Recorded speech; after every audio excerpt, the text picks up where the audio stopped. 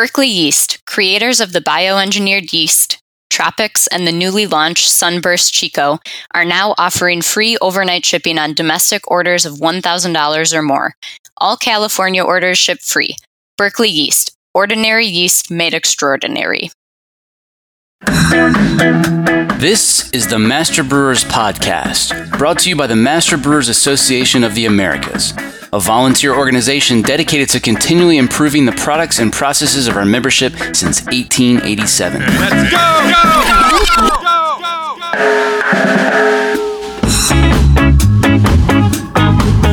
Master Brewers brings you interviews with the industry's best and brightest in brewing science, technology, and operations.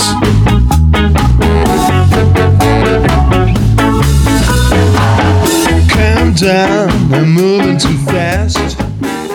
This episode was made possible by the following sponsors. Discover more ways to enhance flavor and maximize beer yields with Salvo. Now available in varieties like Sultana, Trident, Lotus, Calypso, Cascade, and many more. Discover how Salvo can help boost your brew at hopsteiner.com. Additional support provided by Every beer has a story, and that's why, for over 95 years, Gusmer Enterprises has offered a full line of solutions, including equipment, analytical instrumentation, and processing aids, all brought to you from leading suppliers and backed by strong technical support. For the solution to your story, go to gusmerbeer.com. No alcohol, low alcohol beer. How to answer to this global trend? Discover SAF Brew LAO1, a Saccharomyces chevalieri yeast specifically selected for the production of NABLAB. This yeast assimilates simple sugars, glucose, fructose, and sucrose, and is characterized by a subtle aroma profile. Want to learn more about Fermentis' no alcohol, low alcohol solution? Visit www.fermentis.com. What you're about to hear originally aired in September of 2018. We'll be back next week with a brand new episode that you won't want to miss.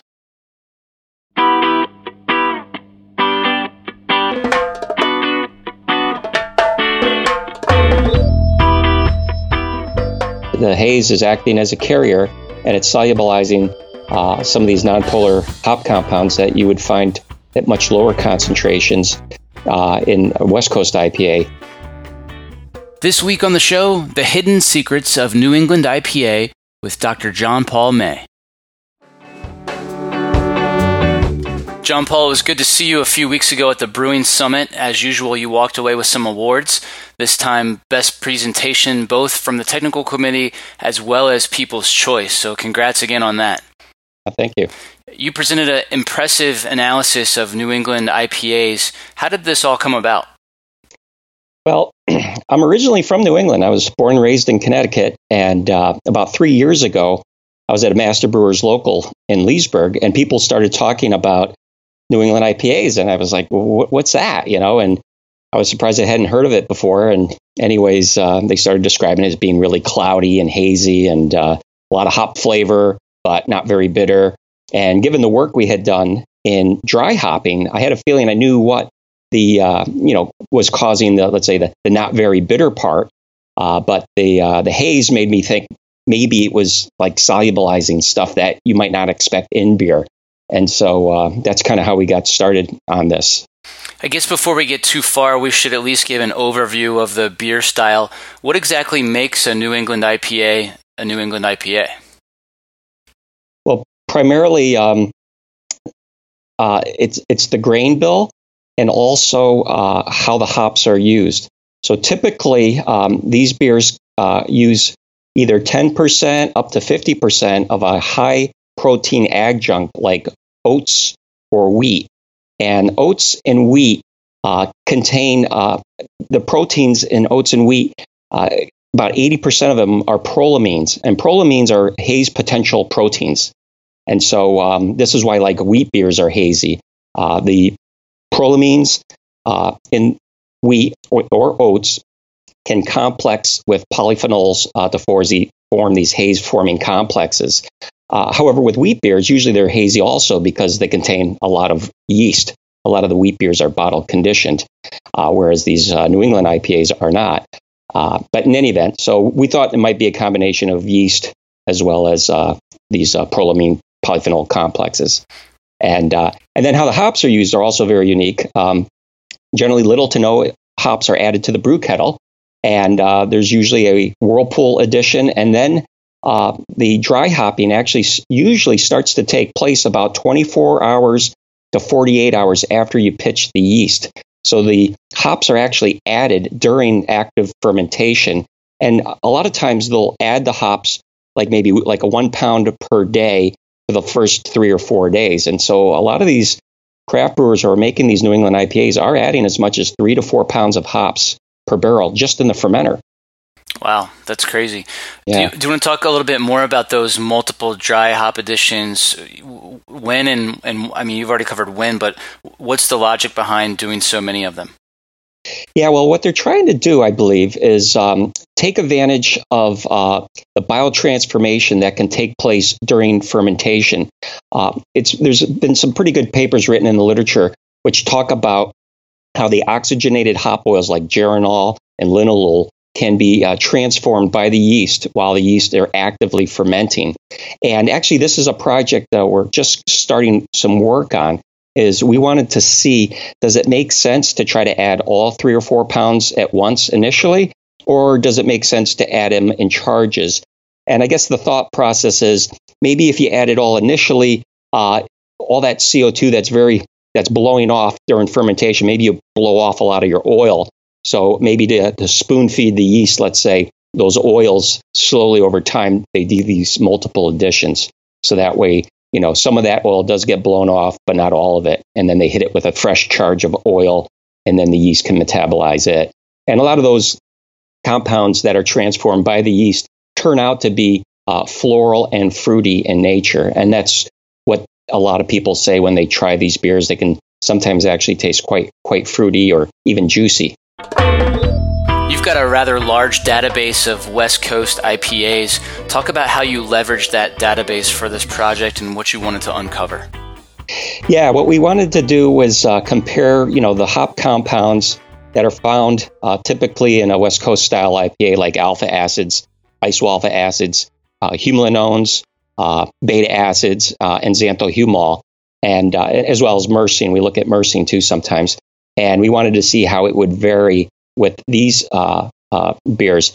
One of the things I kind of was hoping to see, and we actually did see it, was that we would see higher concentrations of xanthohumol, which is a polyphenol that's uniquely found in hops. And most West Coast IPAs only contain about 0.7, maybe 0.75%. It seems to be the saturation limit.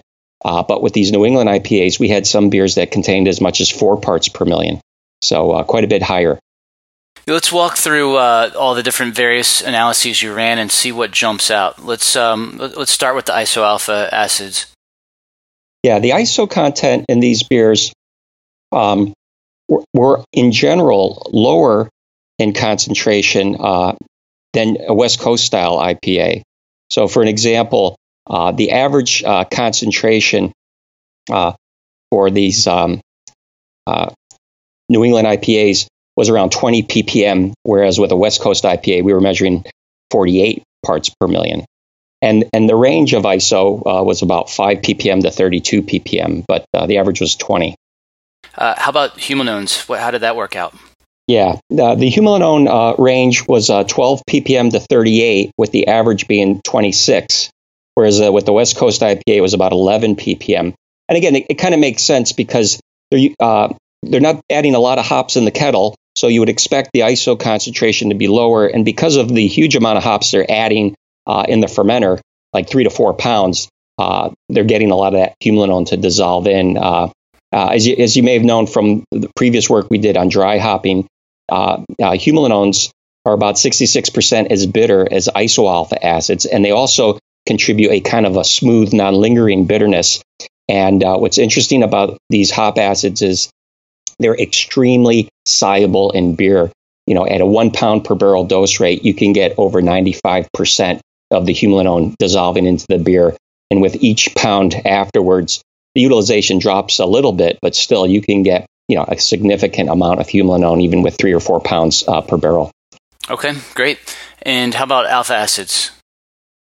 Yeah, this was kind of interesting. The alpha concentration in these beers were quite a bit higher than in West Coast IPA. West Coast IPA, typically we see about 13 ppm as the average, whereas with these New England IPAs, the low end was 17, and we had one beer that had as much as 72 parts per million, with the average being about 31 ppm. So we had almost 3 times as much alpha in these beers than in a typical West Coast IPA.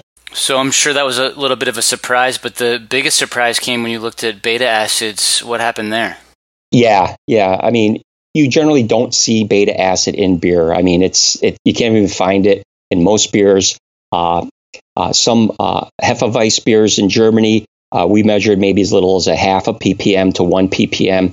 And with these beers, the low end was 1 ppm all the way up to 14 ppm, with the average being 5. Wow. So, yeah. And then you said you looked at myrcene as well, and that was pretty high too, right?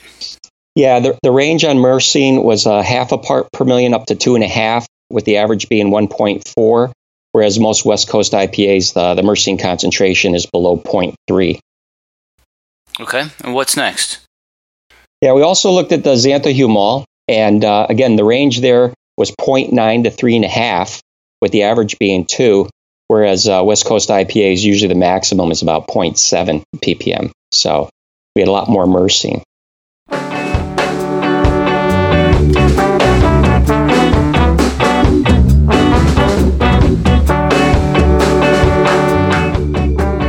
Coming up. So that told us if you remove the haze, you're going to remove a lot of these nonpolar hop compounds. So we felt pretty comfortable that the haze was acting as a kind of like an emulsifier and keeping these things in solution where otherwise they wouldn't be. I'm John Bryce, and you're listening to the Master Brewers Podcast from the Master Brewers Association of the Americas.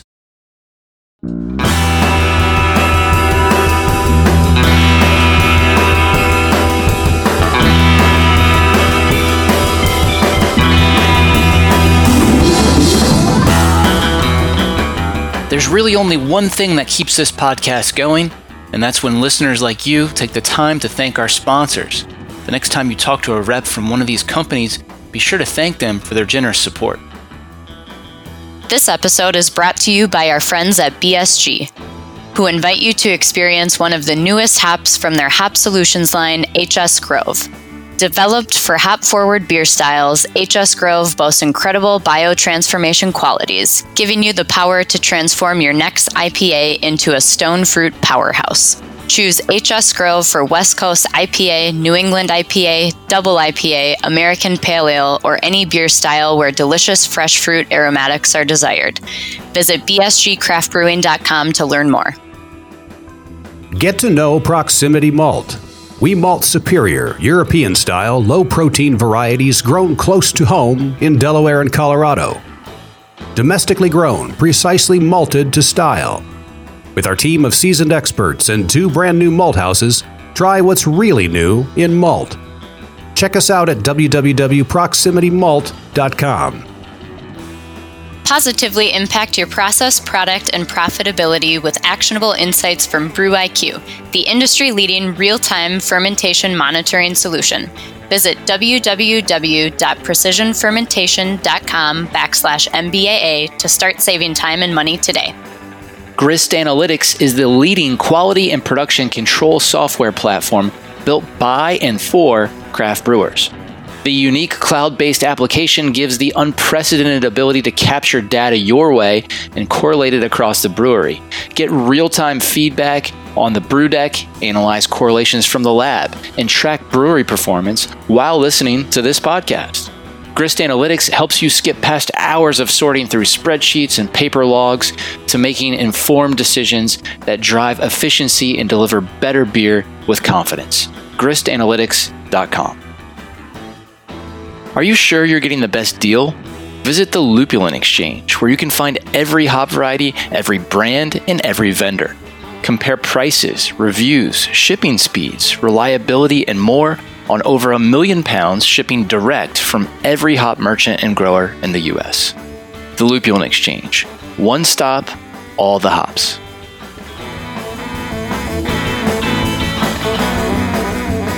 And here's what's coming up on the Master Brewers calendar. District Carolinas has a summer technical meeting August 25th at Boonshine Brewing Company in Boone. The District Northern Illinois Summer Bash is August 25th at Crust Brewing in Rosemont. District Western New York is holding a summer meeting August 25th at Myers Creek Brewing Company. District Ontario's 80th anniversary golf tournament is September 8th at the Springfield Golf and Country Club in Guelph. District Pittsburgh has a technical conference September 9th at Pittsburgh Brewing Company in Creighton. District Milwaukee meets at the Molson Coors Miller Inn September 21st. The world-famous Master Brewers Brewing and Malting Science course begins September 29th. The 2023 Master Brewers Conference will be October 6th through the 8th in Seattle, Washington. District Michigan's fall meeting will be at Founders Brewing in Grand Rapids, October 19th. Check out the full calendar of events at mbaa.com for more details or to find a district meeting near you. Haven't joined Master Brewers? Now's the time. Just for listening to the Master Brewers podcast, become a member for $123 for the year. Head over to mbaa.com and use code BEER2023 when you join.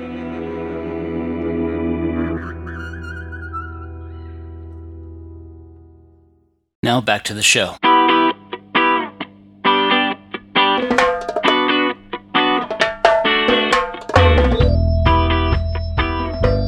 We know from the previous work that you mentioned, which we also discussed way back on episode 4, that running beers like these through the standard IBU test would give us garbage numbers. Tell us how you approached analyzing bitterness for these beers. Yeah, what we did is we use a high-performance liquid chromatography, which is a very good instrument that you can literally inject the beer into the machine, and as the beer passes through this specialized column, the column separates the various hop compounds based on polarity.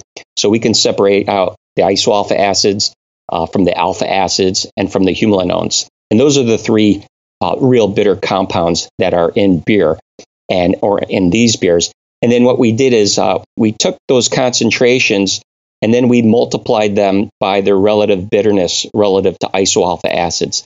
So alpha has been reported to be about 1/10 as bitter. So if we have 10 ppm of alpha, that means we're getting, let's say, 1 ppm of, let's say, iso intensity bitterness. Same thing with humulinones. If we had 10 ppm of humulinone, it's 66% as bitter. So that means it would contribute about 6.6 ppm of, let's say, iso intensity bitterness. And then we add up the ppm of isoalpha acids. And so we can calculate the bitterness. And generally what we find is that the calculated bitterness is about half, maybe a little bit more than half of what the IBU test result is. And that's a more realistic estimate of where the bitterness is going to come. You also looked at foam. How did foam stability of New England IPA stack up against the West Coast IPAs? In general, they were much better. And again, the reason for that is, again, there is a lot more protein in these beers from using these high protein oats and wheat. And the other thing is there's a lot of alpha acids in these beers. And alpha acid is actually a very good foam enhancer. A lot of people don't think of alpha as being, foam enhancing, but it actually quite is. And like I said, when you have some beers, with these beers ranging from 17 ppm up to 70, the foam on these beers, as a general rule, were very good. You analyzed haze, which seems like a pretty good idea. These are very turbid beers. Before we talk about what's in that haze, tell us what's not in it. What's not in it was a pretty big surprise for us, is actually yeast. There was only one beer that had a yeast count of 5 million, and virtually everything else was below 1 million. And if you take a 1 million yeast count per mill and you run haze on it, it's like less than 5. So it's very, very low. So the yeast was not a major contributor to haze. Especially when we ran the turbidity on these beers. The turbidity ranged from 80 to 900 NTUs, with the average being just under 300. Whereas with West Coast IPAs, the turbidity was typically 80 NTUs, if not less. You wanted to verify that the turbidity was responsible for trapping all of these nonpolar hop compounds. How did you go about doing that? Yeah, what we did is it was a good idea from one of my colleagues, Bob Smith, who did all this work for us in the lab. But essentially what we did is we took a couple of these beers and we put them in a centrifuge. And by spinning them down, we were able to reduce the haze and in one case almost completely eliminate it. And when we did that, we then looked at the concentration of the various hop compounds like humulinones, isoalpha acids, myrcene, xanthohumol, and beta acids.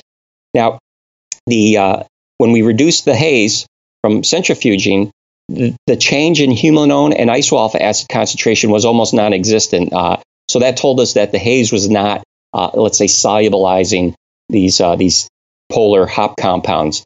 But the more non-polar hop compounds, like alpha acid, myrcene, xanthohumol, and beta acids, when we centrifuged, when we looked at the concentration of those compounds, the alphas essentially dropped in half.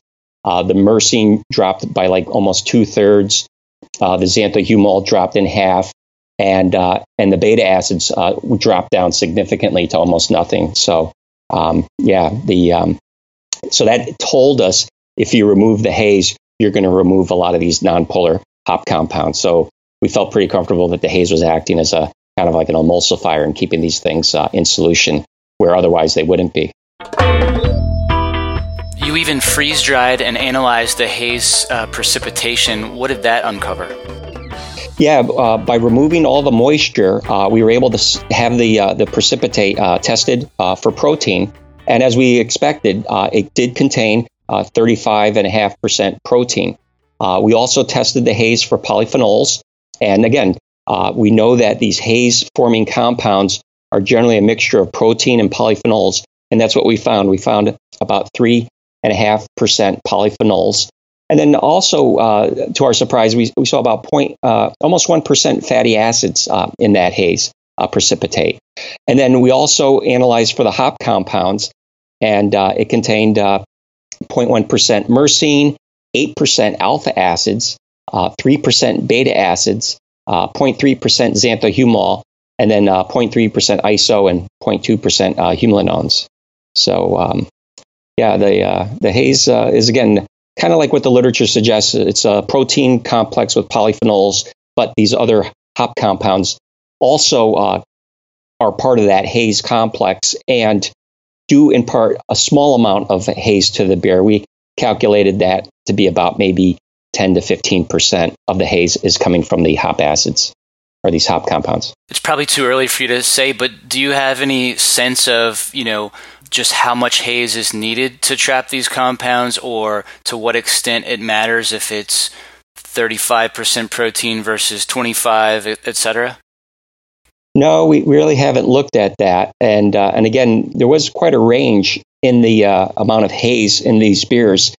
And so we might look at that in the future. But I suspect just the lighter the haze reading on these beers, the less protein. And then, of course, the other thing we found, too, was there was actually a pretty good correlation between, and a linear correlation between the haze in the beer and the concentration of myrcene and xanthohumol.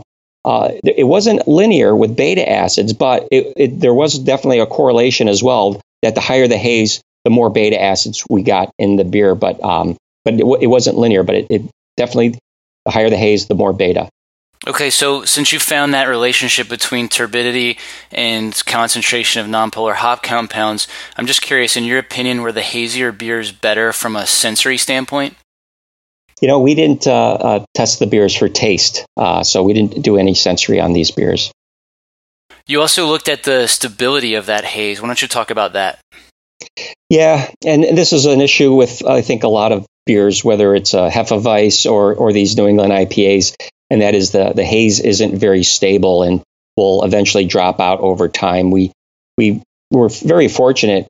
We got almost all of our New England IPA beers fresh from the brewery. We told them as soon as the beer's packaged to ship them to us, and they shipped us quite a bit of beer because we were able to run on quite a few tests, and we ran the haze over the course of 6 months. but usually within the first month or two, you could lose as much as 80 or 90% of your haze. So again, that's normal. That you find that even in wheat beers, and what some of the craft brewers I was told are doing when they brew up these hazy New England IPAs is they they ship the kegs upside down, so that way when the bar gets them, they flip them upright, and that'll help draw the haze back into the beer. Yeah, that's an old trick with wheat beers that people have been doing for a long time. So, do you know whether or not any of these beers had any type of additives to try to attempt to stabilize the haze? For example, like a tannic acid or something like that. I hadn't heard that, but I know a lot of people are trying to do tricks. I've heard of some people actually adding like flour, like wheat flour, like into the whirlpool. And maybe what they're trying to do there is, again, you might be getting some protein in that way, but maybe they're trying to get some of the starch, because starch in beer can also cause it to be a little hazy. So I've heard of some people doing that. Do you have any advice of how you might be able to stabilize haze like that? Well, not really. We did a project with a craft brewer a while back on trying to make a stable wheat beer. And one of the things we did is we found that you could add beta acids to the beer and make it hazy, but it was really important that the beer not contain anything, like no yeast or anything. So what you're really starting off of is a crystal clear beer, and then you can add the beta, and it made a very stable haze. But like I said, it wasn't as hazy as some of these New England IPAs. I mean, it was much lighter in haze. Very good. Any final thoughts? I think that, like I said, the big takeaway here is that the haze is acting as a carrier, and it's solubilizing some of these nonpolar hop compounds that you would find at much lower concentrations in a West Coast IPA, or not at all in the case of beta acid. So it is definitely acting as a carrier and keeping a lot of these compounds in solution. Nice work. Well, thanks for uncovering that mystery for us, and we'll have to have you back on the show again before another 100 episodes go by, I think. All right. Very good. All right. Very good.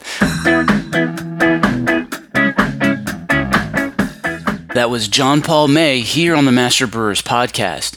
If you'd like to see the data from John Paul's presentation at the 2018 Brewing Summit, look for the conference proceedings, which will soon be available at mbaa.com/store. My fist full of courage. Are you enjoying the Master Brewers Podcast? Let me tell you about a simple way you can help us keep making more. Take a minute to thank our sponsors. There's no way we could produce this show without generous support from sponsors like Hopsteiner, Proximity Malt, BSG, Gussamer, and Precision Fermentation. So please, let them know you heard their message on the Master Brewers Podcast and that you appreciate their support.